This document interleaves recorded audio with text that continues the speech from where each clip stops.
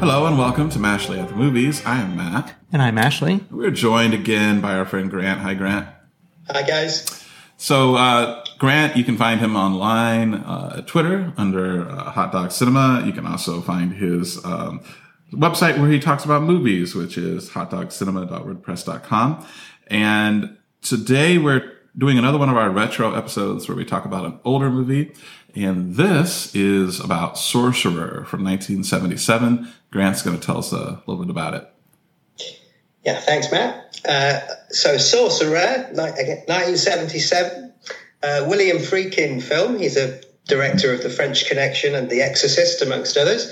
The film is about four, shall we say, people with a mixed past. You've got an American mobster, a Middle Eastern terrorist, a dodgy French banker, and a South American hitman who all find themselves hiding from the world and hiding from the law in some sort of South American village as part of, and they're working on in a sort of village which is doubling up as a kind of oil refinery. And these guys are down on their luck, and they have the opportunity to get out of this situation because there's a big fire at the oil refinery, and in order to solve the fire, they need to blow up the oil well. And to do that, somebody needs to transport lots of pretty old dynamite across the rainforest and some rocky terrain in two really old trucks to get them to the other side to enable them to blow up the oil well. And these four guys are the people that end up driving these trucks through the forests and across the terrain. I think I will leave it there and hand over to you guys to start talking about the film. Yeah, I should mention too real quick that Ashley and I had never seen this movie or heard of it, but you tweeted about it some months ago, and I'm always intrigued every time you talk about a movie I've never heard of, or even ones I have, but I looked it up and I'm like, okay, Grant says this is good, so we'll put it on the watch list. And yeah, so now we're talking about it. And I guess I should also mention too, this is, and I've never seen this movie, but it's a remake sort of Wages of Fear, which I guess was based on a novel called The Wages of Fear. But yeah, so.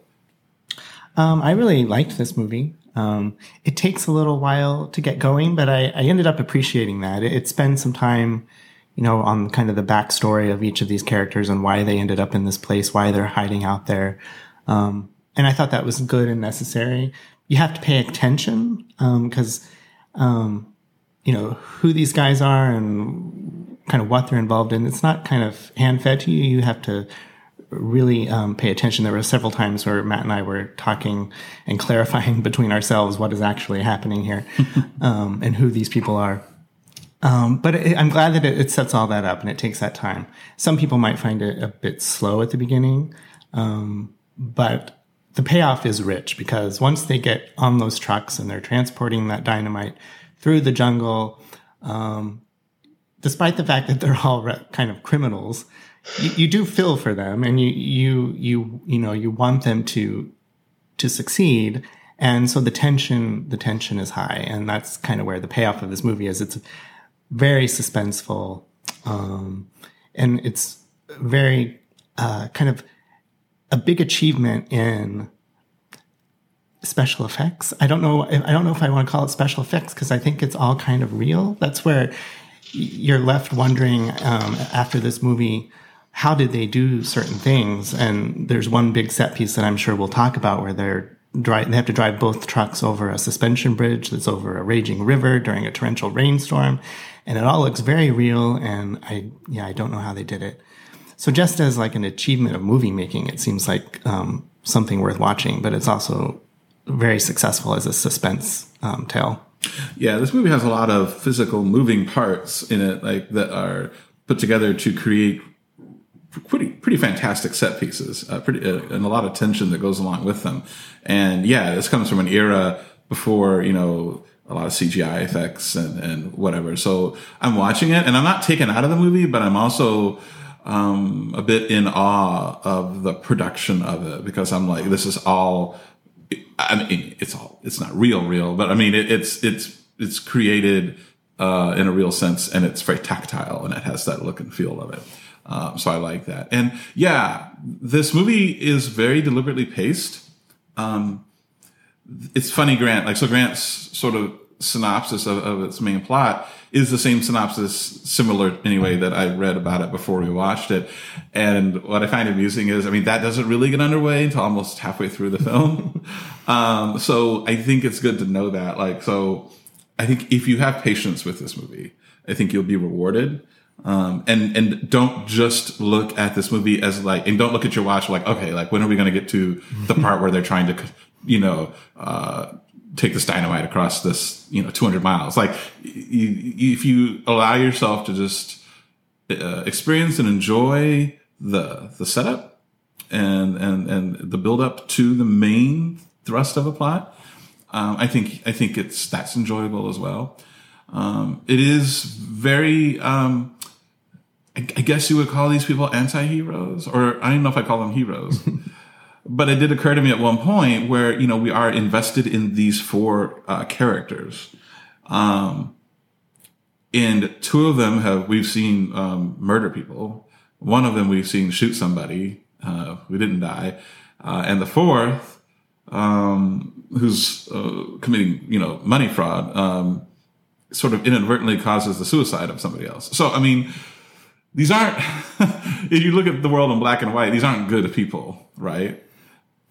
But humanity is complicated, and these characters are complicated, and you do find yourself maybe either rooting for them, or maybe what we're doing is putting ourselves in their places and sort of experiencing this along with them.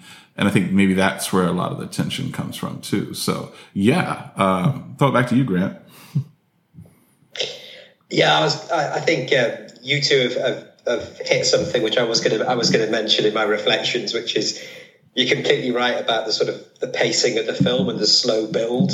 Most of the first half of the movie has nothing to do with them tearing through the jungle, right, with this dynamite. It's building up the sort of, the first half hour is almost, you kind of think, well, am I watching the right film here? Because there's four kind of different weird stories going on. And you think, none of these guys can be the hero. They're all pretty bad guys. And then they all turn out to kind of be that. And I think the acting performances from those four men are very good. And Roy Scheider is probably one of my sort of, I like his performances in the 70s. And I think this film is probably his best performance of the 70s films that I've seen.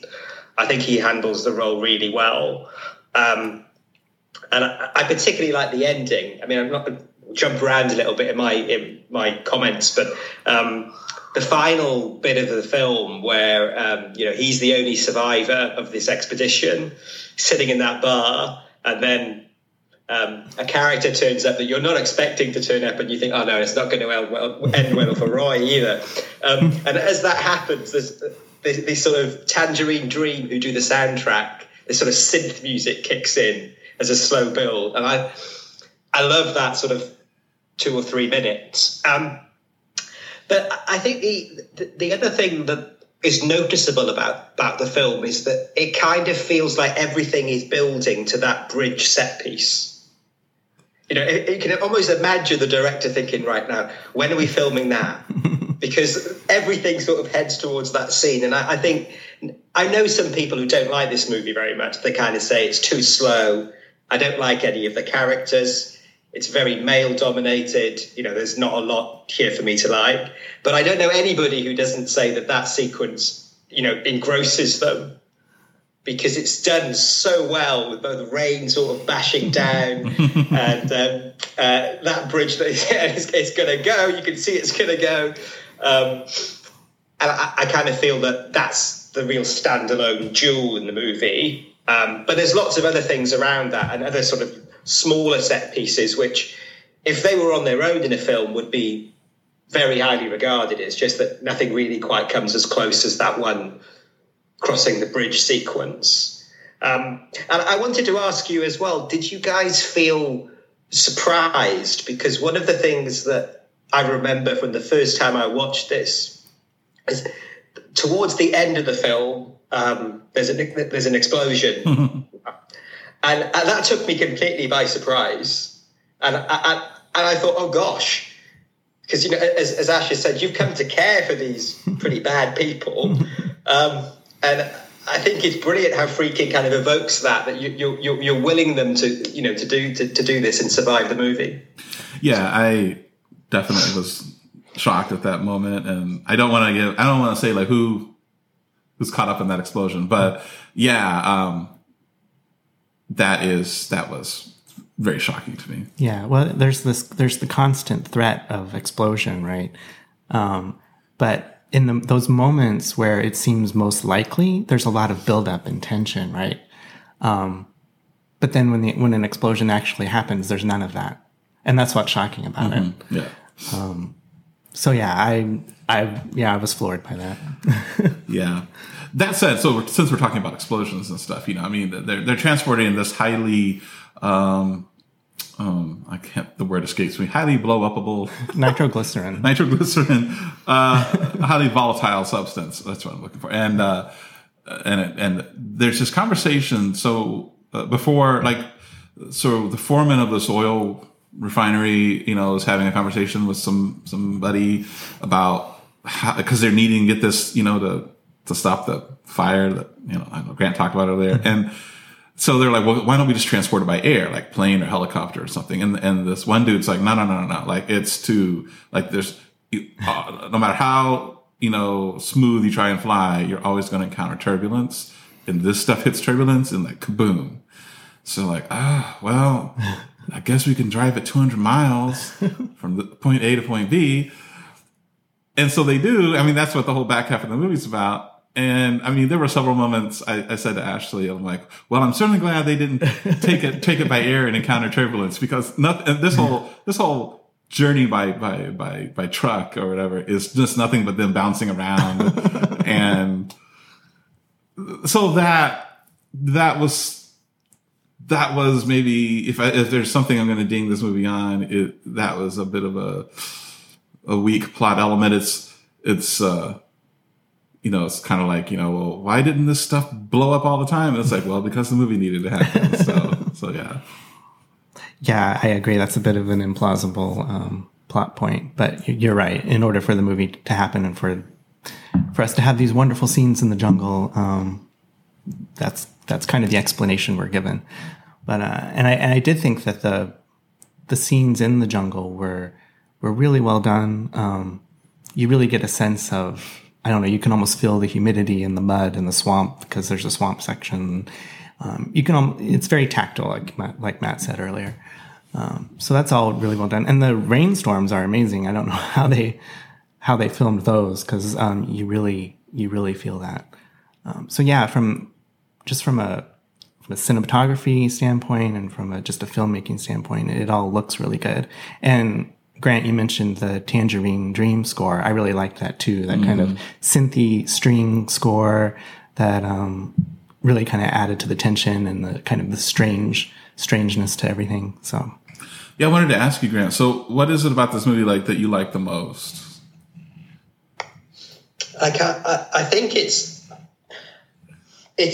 almost the two halves that we mentioned. The first half is a kind of a thriller where you kind of think, where's this going? And the second half, it almost feels like it's otherworldly. Almost, to me anyway, it feels like you could be in almost like a science fiction film. And I think that's particularly noticeable if you look at the way that the ending is shot, when Roy Scheider is sort of driving the truck through a rocky landscape. It looks like the moon or something. Mm-hmm. It's really strange colours, and you think, God, where the hell is he? You know, where is he? And these people have been on a journey, you know, which is, I think, a metaphor for soul searching and all sorts of stuff. But it just seems to take them to like another plane. And I think I like it a lot because I think the technical aspects of the film are very good, like the photography. I've put a couple of the shots, my favourite shots from the film, up on my Twitter account in the past. But I think there's just so many shots in the film that are like standalone posters, and they look so good. And yeah, the film kind of just works for me. And I think I have seen Wages of Fear, and I think this film is better than that film. But perhaps, Matt, you would prefer the original French movie because it spends a lot less time on the run-up to the expedition, if you like, across the jungle. And in this movie, there's a lot more of that kind of background on the characters. But I like that. I like the fact that you find out. Well, I think the interesting thing is that there's a lot of background on the three of them. Mm-hmm. And you realise that these three people are pretty bad. And I love the way they don't tell you too much about the fourth guy. And in your head, you're building up, what the hell has he done? Because the rest of them, he's kind of portrayed as worse than the other three, but you don't really know why. Yeah. I should clarify. I liked the first half, I guess, the sort of build up, particularly the first half hour when we sort of have the four vignettes of these men and what they're doing in their respective parts of the world, which is not very good things. A couple of things I'll say about that. I wasn't expecting that per se though, because of, all the description of this movie kind of basically seemed to start with the second half.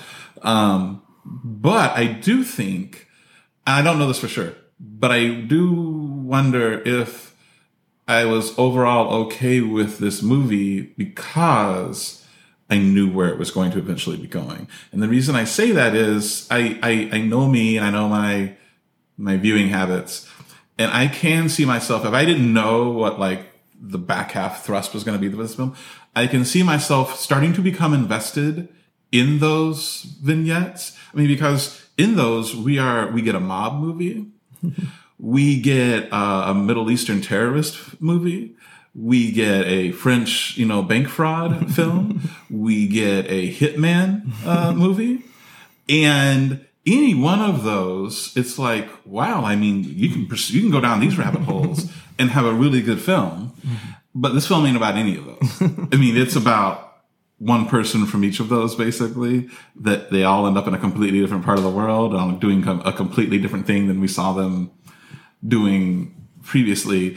So I can see myself, if I had not known where this movie was going, I can see myself sort of having become disappointed that those four different types of movies we saw, like nothing really ever came of them, at least plot points. But yeah. One thing of note I wanted to bring up, I don't know if you have any thoughts on this, Grant or Ashley, but after I watched the movie, I was reading up some trivia on it. So yeah, this movie was directed by William Friedkin. And I guess he didn't get the actors that he wanted. I don't know if you knew this, Grant. But yeah, Roy Scheider, for one thing, was not his first choice. No. And I think it was Steve McQueen. Yes.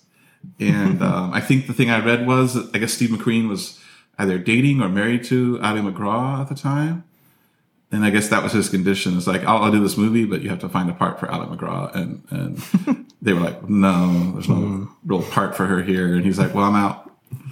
So, and then, I mean, but here's the thing, that the bad thing is, like, apparently that then he had a couple of other guys, I guess, in mind for the Hitman and the Frenchman. And those two actors who I guess are more well known, once Steve McQueen was out, they were out. But I think the bad thing is, like, William Friedkin, when he talks about it, I mean, he kind of goes off on Roy Scheider in a really backhanded way.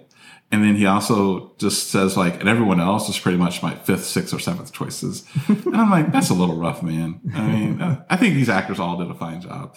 And I will go a step further and say that none of these actors are megastars. I mean, a lot of people, at least a lot of people maybe who watch cinema of a certain era, know who Roy Scheider is. But he's not a megastar, never was. But they're all very capable journeyman actors. And I think that's all you need for this movie. This movie, to me, is not about the star power.